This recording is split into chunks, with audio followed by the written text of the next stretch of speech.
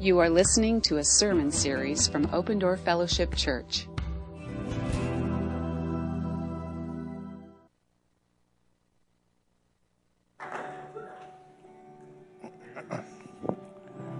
Thank you. Good morning, Open Door. Good to see you. We're grateful each one of you could be here this morning. I see Aaron from New Zealand right there. Aaron, great to have you, man. Jeremy sitting next to you. Used to be Washington, now a little Texas going on. Yeah.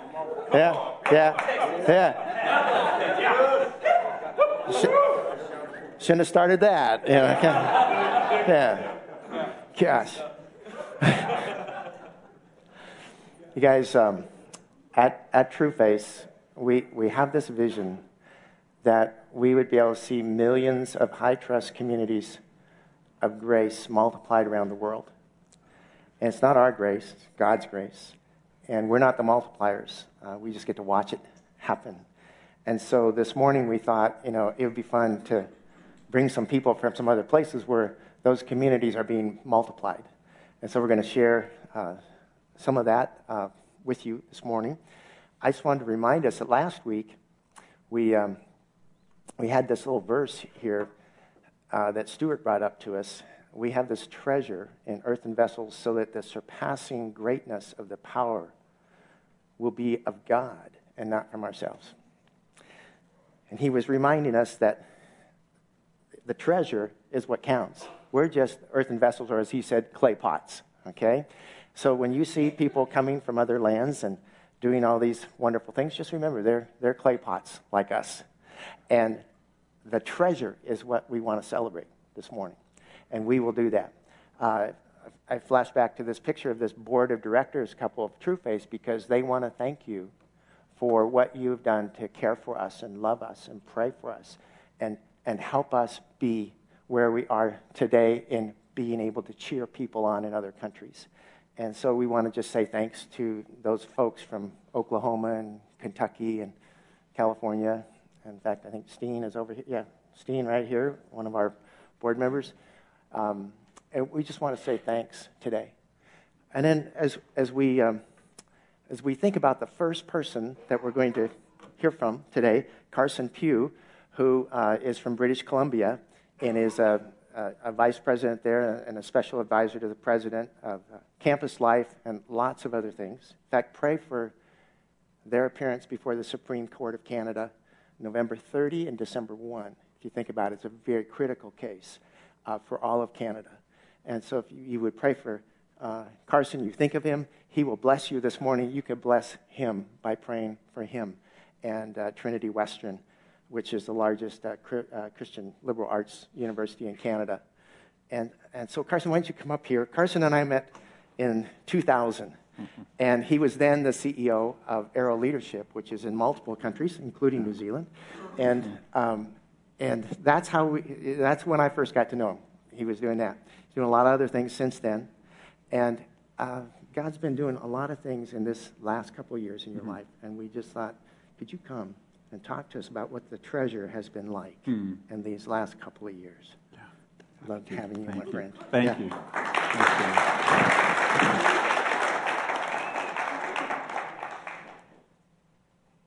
I have wanted to be at Open Door Fellowship for a long time.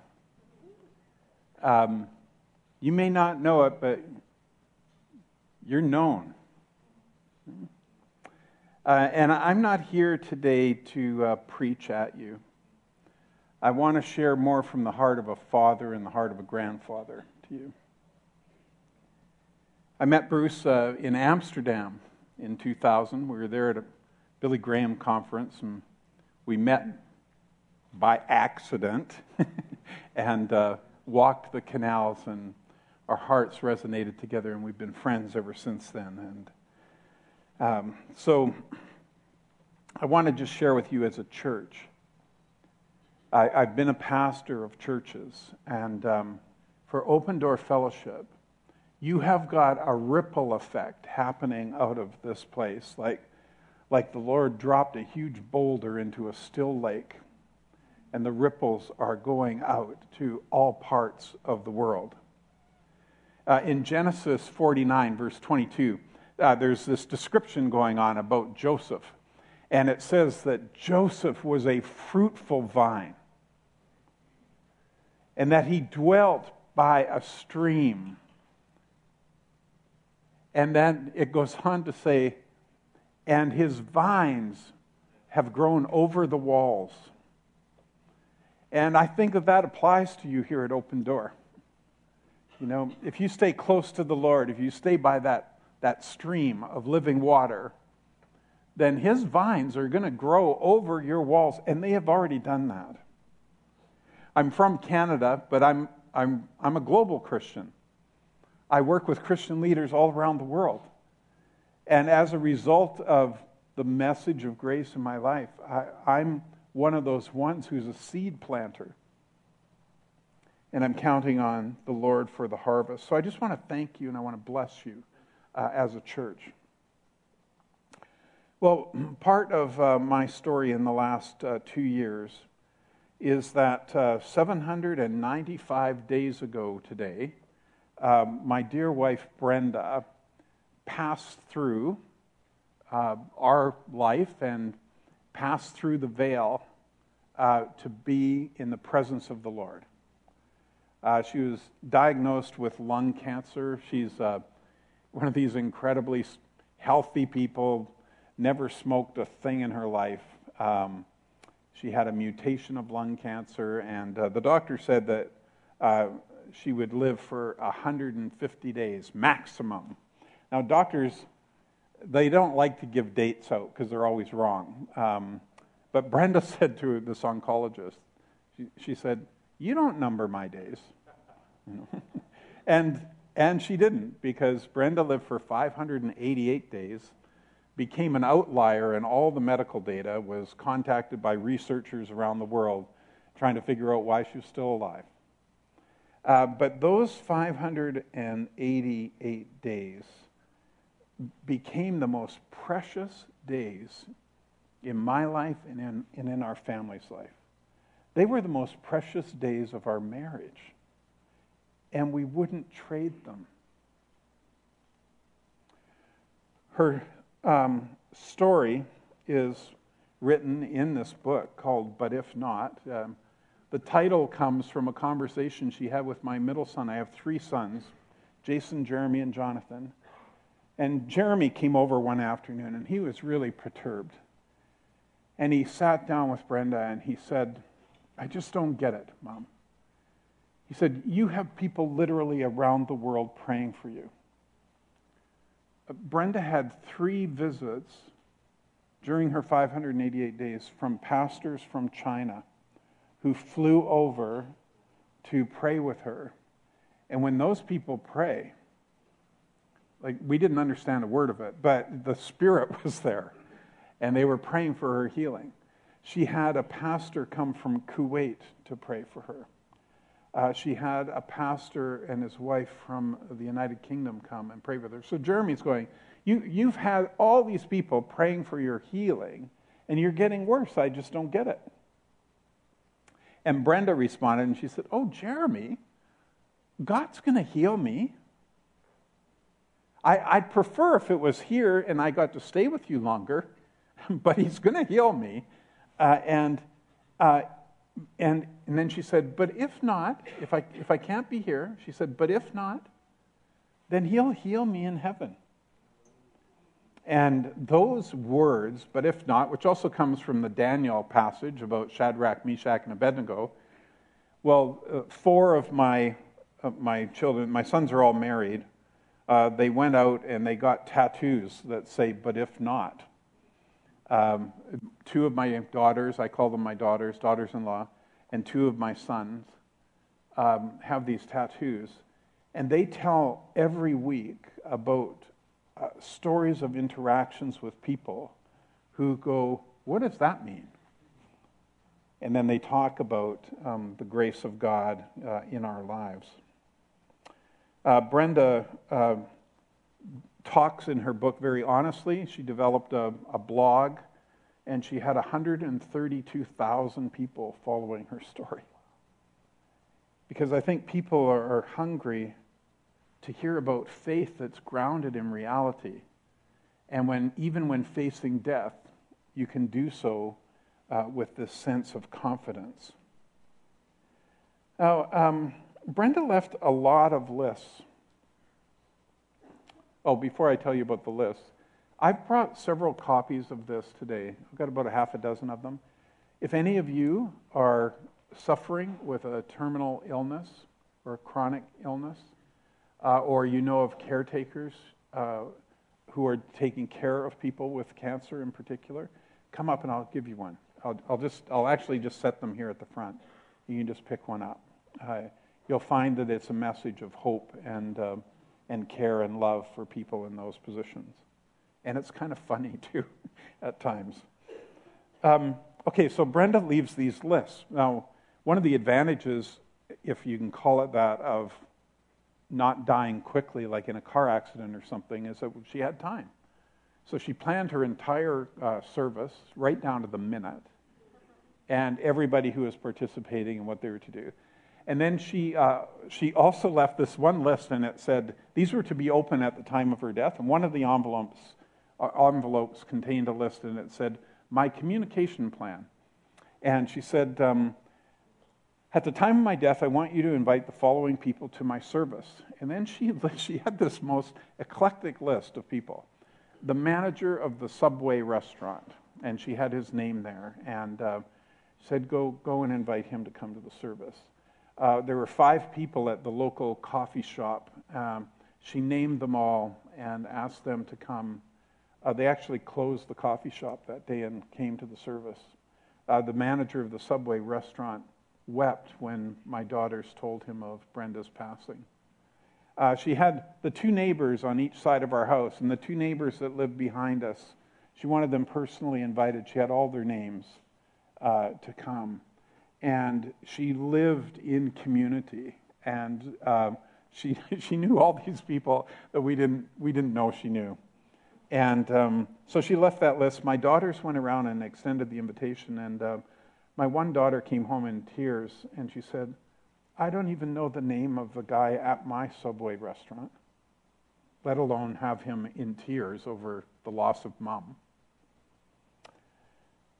She also left me a list.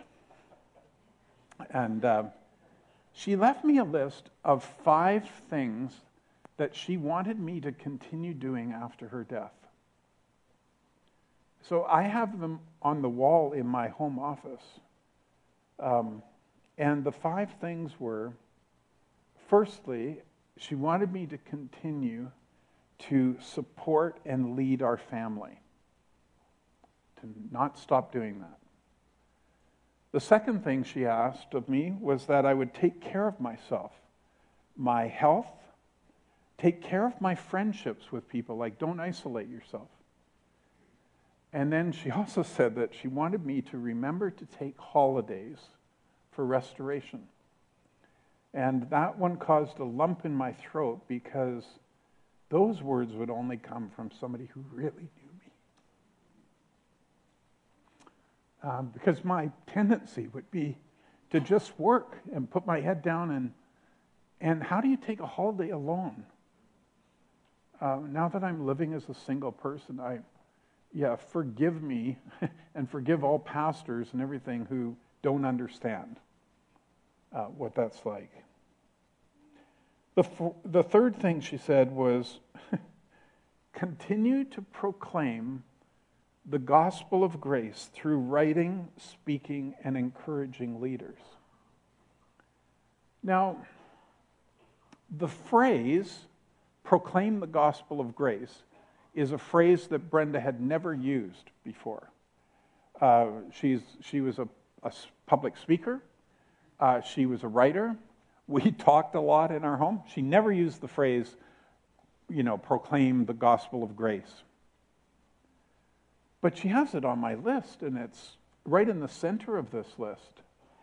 And it makes me smile. We were living out of grace, but the fact that she wanted me to continue that and Of the 5 things she wanted me to keep doing, it's there. She then said, enjoy the business. We formed a business together before she died called Quadrant Leadership, and I'm doing executive mentoring through that.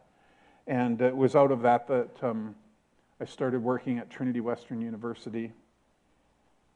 And then the last one was travel strategically for ministry and pursue your passion for Africa and China in particular. So I've been working, she had seen this, that God had put sort of a calling on my life to work in Asia and in Kuwait and in Rwanda and Ethiopia in particular. So I got these marching orders, and I want you to know that in terms of proclaiming the gospel of grace, that I never speak anywhere without letting people have the seeds of what it means to really accept and understand grace. When I'm encouraging leaders, I want them to know that if you accept Jesus, there's nothing more that you can do to make him love you anymore. And I've been with a lot of Christian leaders who talk about grace from a theological concept that they have to work towards. Kind of defeats the whole purpose of it.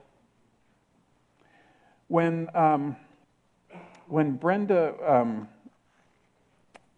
said that I'm to continue proclaiming the grace, when I think about doing this with other leaders, some of the other ways that I'm doing it is I'm just starting a small group now at home. We haven't held our first meeting yet, but it's going to be filled with broken people. Broken people who aren't going to church anymore. Broken people who can't get past their stuff. And we're going to start that to just create a bit of a safe place for people to begin to learn about this and to deal with it. And I will continue to share the gospel of grace with leaders in Africa and with China. And this is all part of this ripple effect that has come largely from the work that you've done here. I believe that proclaiming the gospel of grace also starts with your family. And I'm creating an environment of grace with my family. And I wanted to tell a story about the summer. We went to a Christian camp, a family camp, and we went as a whole family. So there's 13 of us with my grandchildren.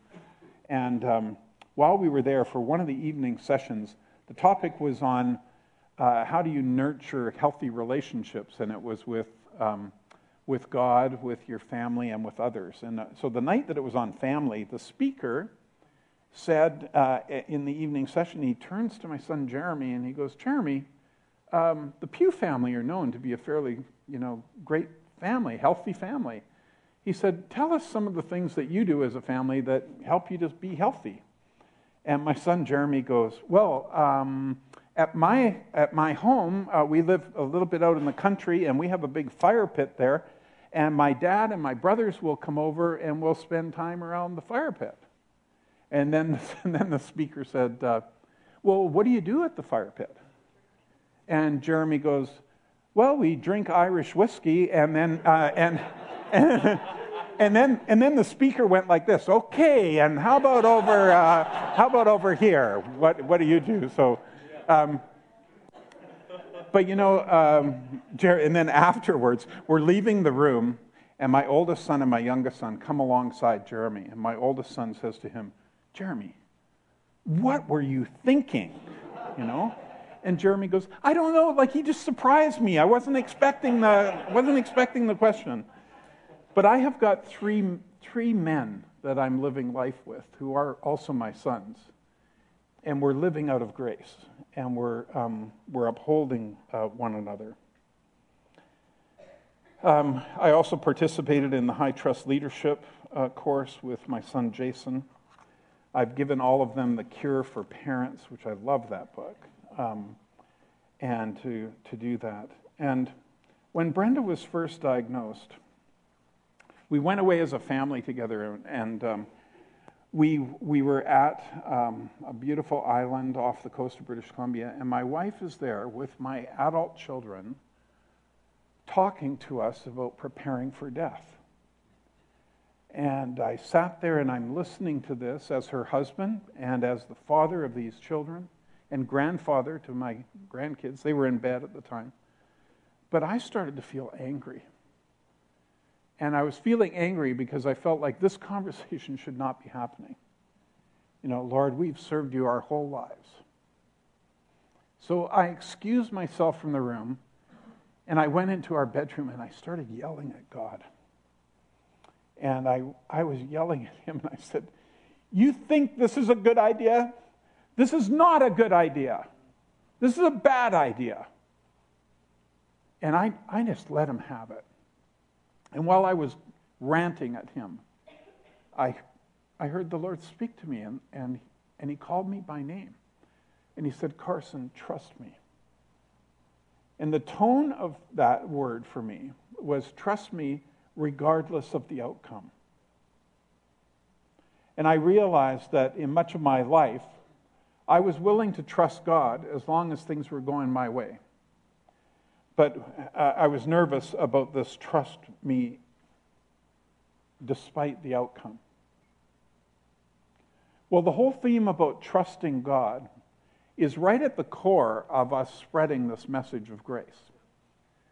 And C.S. Lewis, in the book Mere Christianity, he wrote, as long as a man is thinking of God as an examiner who has set him some sort of paper to do, or as the opposite party in some sort of bargain, as long as he's thinking of claims and counterclaims between himself and God, he is not yet in the right relationship with God. He is misunderstanding what he is and what God is. And he cannot get into the right relationship until he has discovered the fact of our bankruptcy. When I trust God for who he is and who he says I am, there is this great shalom that comes over me. And it comes over you. The Holy Spirit dwells within me, and I'm righteous. And there's nothing you can do about that.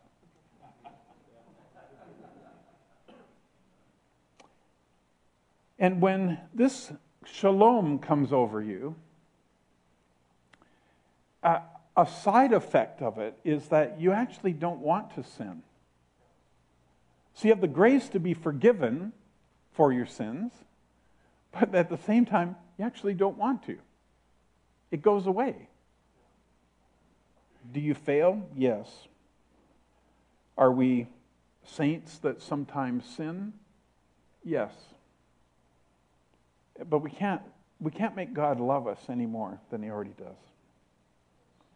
So this morning, I just want to say to you that God is calling you by name.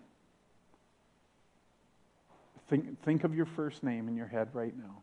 He's calling you that. And he's just saying, trust me, regardless of the outcome.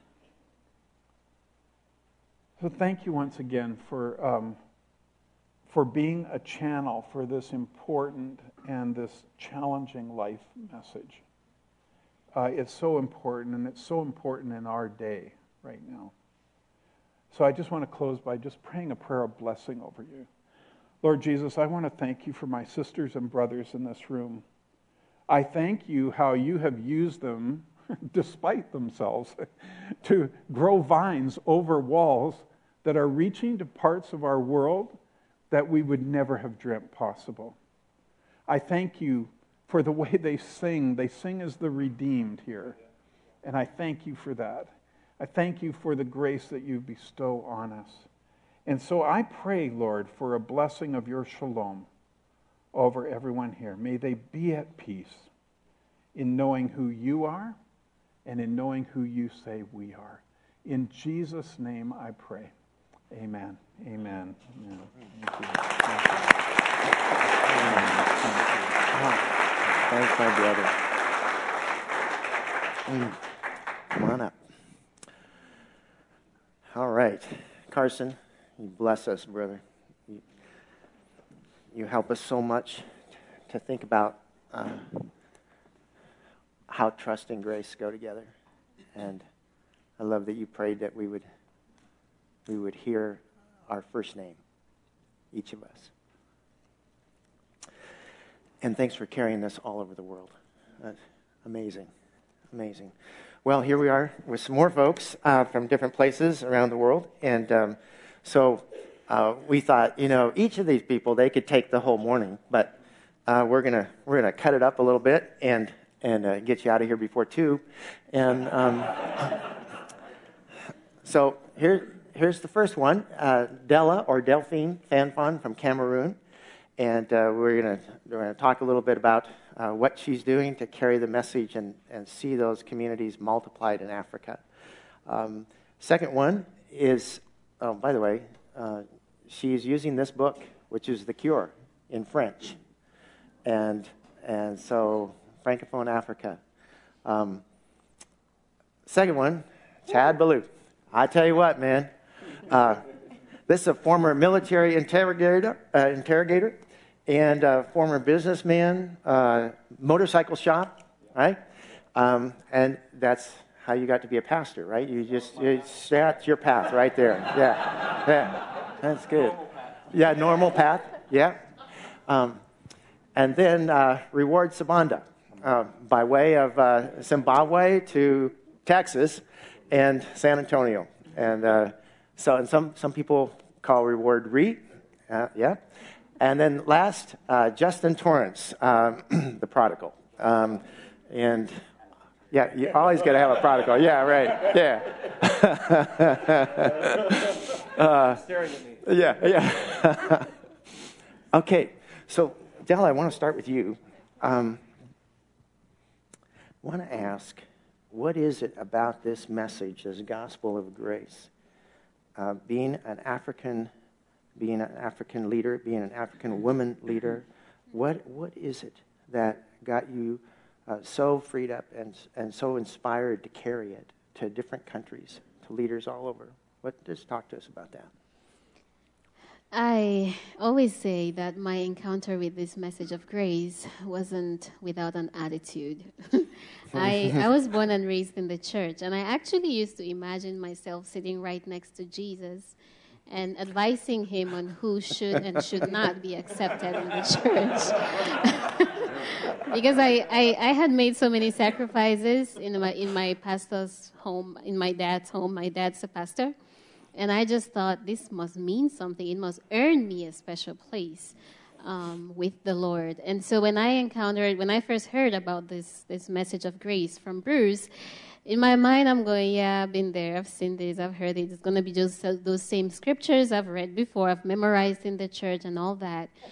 And so the fact that message was able to break through my nasty attitude, my dirty attitude, and meet me at the place where I was most vulnerable, because underneath all of that, like you must imagine, I was struggling. I was working so hard to appear right, to be what everybody thought I should be, to look a certain way, to walk a certain way, talk a certain way. But underneath, I was yearning to just be me. I was yearning for authenticity. I wanted to be accepted for who I was and for everybody to be okay with that. And that's what this message did for me. And so when it met me where it met me, and not only freed me to be me unapologetically, that's a big word that I don't think I said right, but also gave me the language for what I had been wrestling with all along, I couldn't but give back. I almost felt like Paul when he says, we've been comforted, and now with that same comfort that you have received, comfort others. And it just seemed like the natural response in that moment, because I know and I see through those same defenses and walls that I experienced as a leader, as a kid growing up in Cameroon. And I know that these leaders need the simple grace, which so often, because of cultural constraints, it seems too simple and too good to be true, but which really is true and which they need, whether they realize it or not. Thank you, Della. Thank you so much.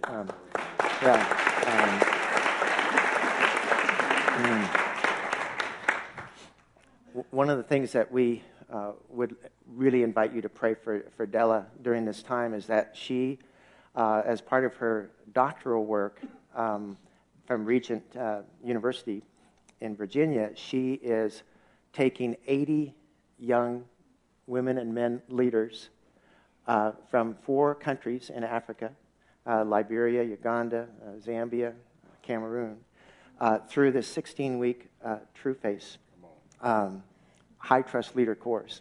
And it's amazing. And she's into week 2 of those 16. And last night she was up at all hours communicating as a faculty member to those leaders over in Africa because she's faculty to 80. Now, most of our faculty, they have like a cohort of 8, 10, whatever. She has 80. And we would love for you to pray for her as she spreads this message, this gospel of grace. And we'll do that just a little later. John, why don't you get after those Texans? Yeah. Did we mention we're from Texas? Yeah, come on. Jeremy, why don't you just come on up? Guys, this is what a privilege to introduce you to these two and who they represent. They are out of San Antonio, and they weren't even part of this morning originally, but they came in and hung out with our board yesterday, and they were so contagious in what they had to say, and we just loved them so much. We said, you have to be part of this morning. This is Chad, and this is Ree, and they were part of a group of 5 or 6. I was back in Baton Rouge speaking at a conference, and they accosted me, and they said, you will sit down with us at lunch. And you will talk to us. We've been following you. We know your stuff. We know this Trueface thing, and we know about Open Door. And you speak wise things to us, and we did.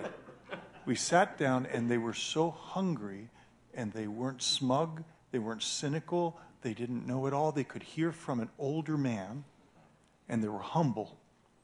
And I just thought, we must tour together all the time. And it has blown our minds. And they have said, in San Antonio, we're starting something. We don't know what to call it, if it's a church or whatever, but we want it to look like the vulnerability and the authenticity of these 2 communities. And a lot of people influence their lives, but to hear that you guys wanted us to do that has just been powerful. So just quickly, I just wanted to ask you some questions and you a question.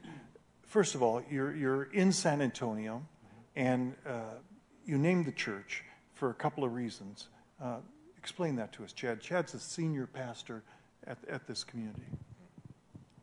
We call it lead pastor. I'm not quite old enough to be senior yet, but just throwing that out there.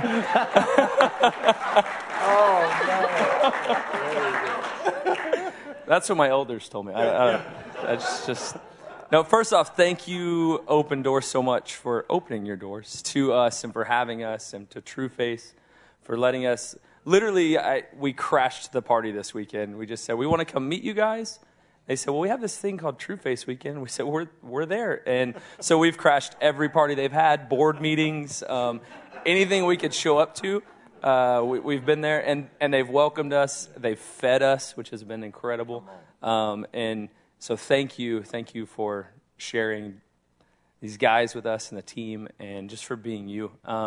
This is the late service, so I don't really have to take my time, right? We have another service right after this. Yeah. I missed that on the website. Somebody should update that.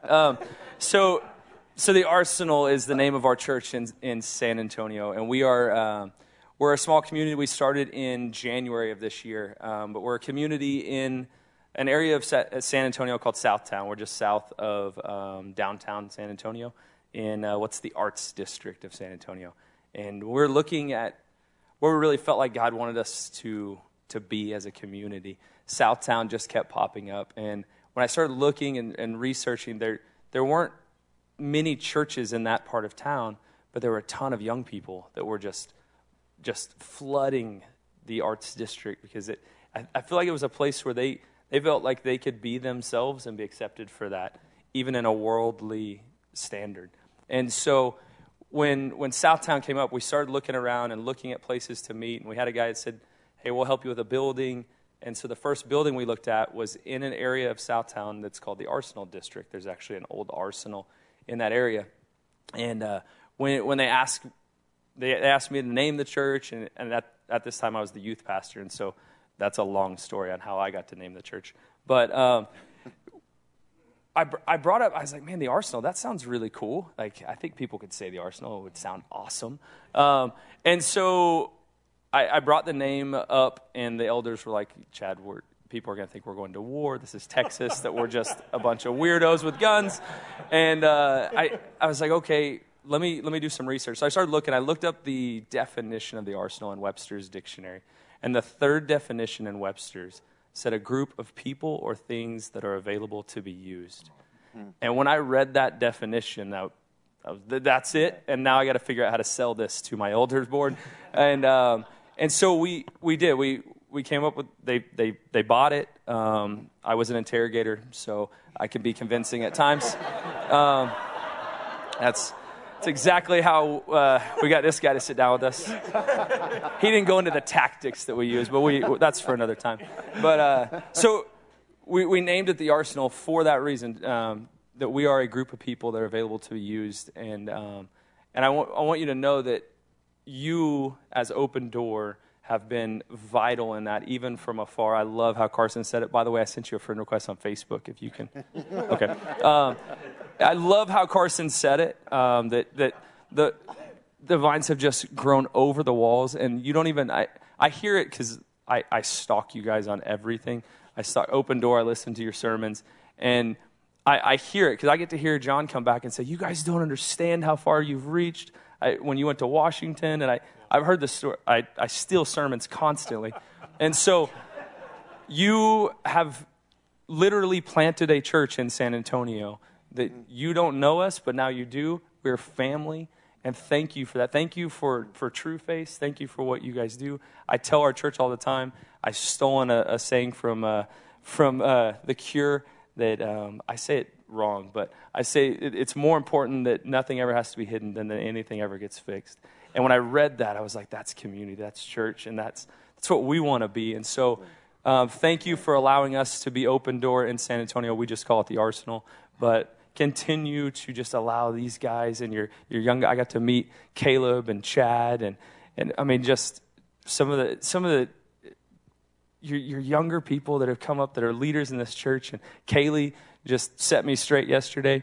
And thank you for pouring into them and for reaching across state boundaries and internationally, and continue to just be open and available to be used, because God's making a difference through you. Thank you for that.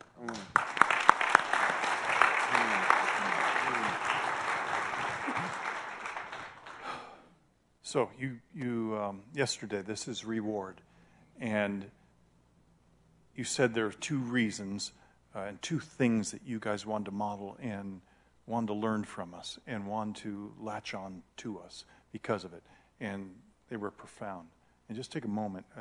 All we have is a moment after that. I mean, so I hang out with rewards. That was so beautiful. Thank you, my friend. Will you do that for us, Rick? Yes, sir. Thank you so much. I will take an African moment, right? I'll go African time on it. But yeah, time is very subjective in the African sense. But so I'm the community minister or liaison with the Arsenal. And so what essentially Chad pays me to do is to geek out on different and several unique communities and their expression and what that looks like. And I think the root of that comes if you go back, right? If you go to Genesis, right? The blueprint of how we're made, right? If you look at God, the triune God, he's always existed in a sense of community, right? Father, Son, and Holy Spirit. And so after that, from that place, he creates us.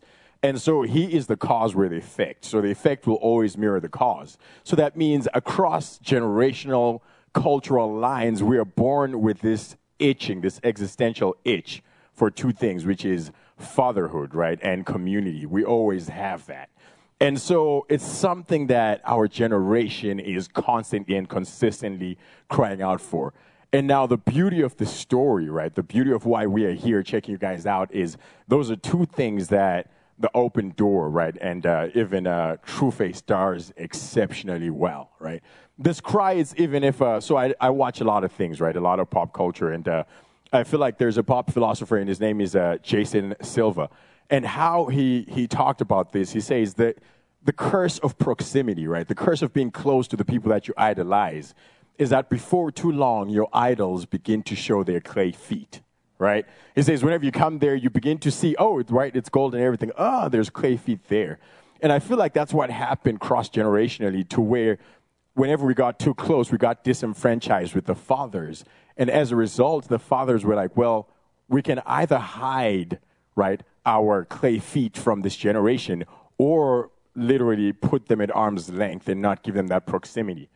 And so the one thing I've loved about Open Door and Trueface and the fathers is the fact that you guys do fatherhood so well, right? I mean, Papa Bill, I mean, Bruce and John, you know, they've all said, hey, you know, to a generation, come and see how we do life, right? Feet first, clay feet first. It's not beautiful, but it's authentic and it's real. And I feel like my generation so desires to see that. There's a show on Netflix that I love watching, and it's called Luke Cage. And whatever you guys think about it, but one part of that made it worth it for. It's not an endorsement, by the way. So, what did you learn at church today? They say we should watch Luke Cage. Do not watch that.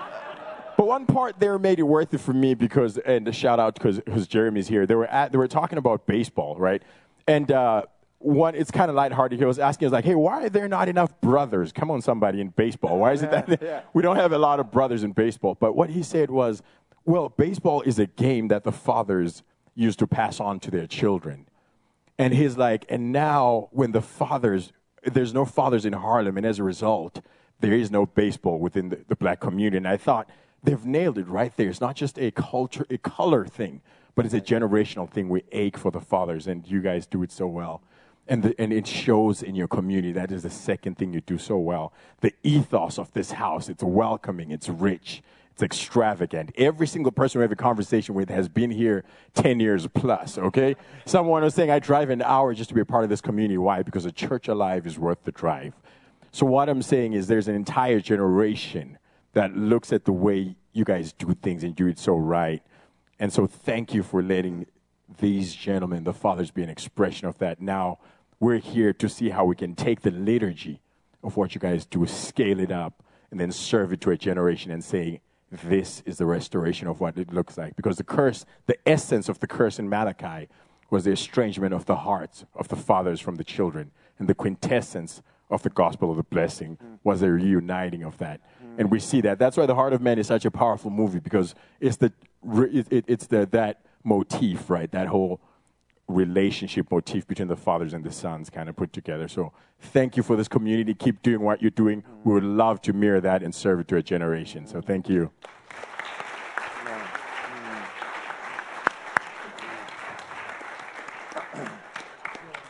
Oh, yeah. Thanks, you guys.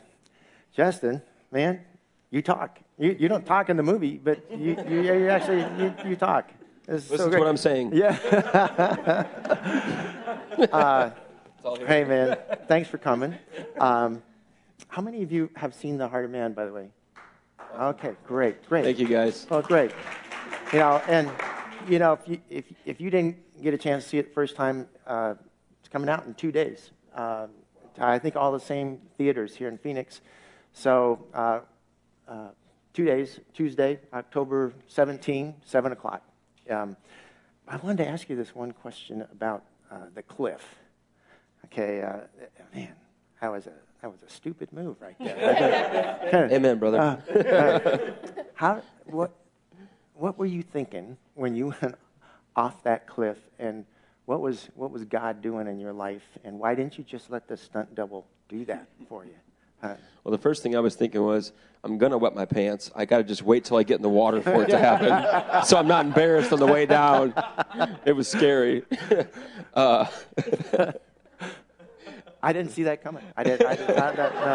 No. Sorry, just give me a second to laugh at myself. I don't always say funny things, so I'm going to relish in the moment for it.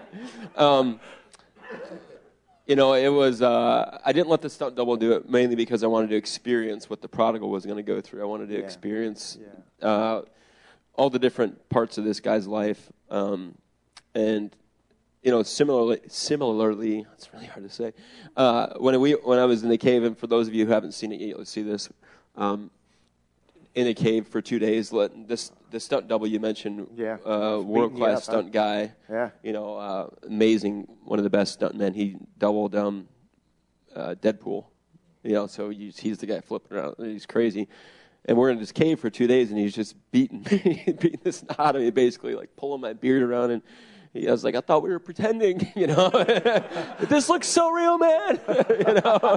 Feels real, too. Stop it. Real tears. But, in both those moments where it was like a super intense thing, and I'll mention, I know I need to keep it brief, but I'll mention what I was thinking when I was going up the cliff, but just being able to, for as many people as watch the prodigal experience, what he's going to experience, and you see him wander away, and you see him, going to these dangerous places and being beaten.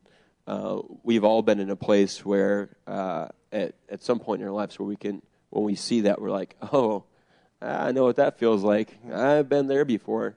Male and female, no matter what age you are, no matter what it is that we've all struggled with in our human condition, something that we all share together is struggle. And so I did it because I wanted people to be able to see themselves in it, and I wanted it to feel real, and I wanted to be able to feel what the character was feeling, so I could tell as many stories as possible, so that when all of you go see it on Tuesday at 7 p.m., then and bring a friend, then when you see it, that you can feel like you're watching yourself on the screen. And in that regard, I'm kind of grateful at certain moments that there aren't any words, because I think it's that much easier when you're not telling something, when you're just watching. You start to build your own narrative in your mind, your own dialogue to go with what you're seeing, and it feels even more personal. So that's the hope, is that you see the downfall of the prodigal, and you also see the redemption, and it feels like your own. And what I was thinking going up the cliff was just that, was like, this is for setting captives free. Yeah. Like the goal of this is to see people fully come alive and be set free. Wow, that's great, Justin. Yeah. Quite good.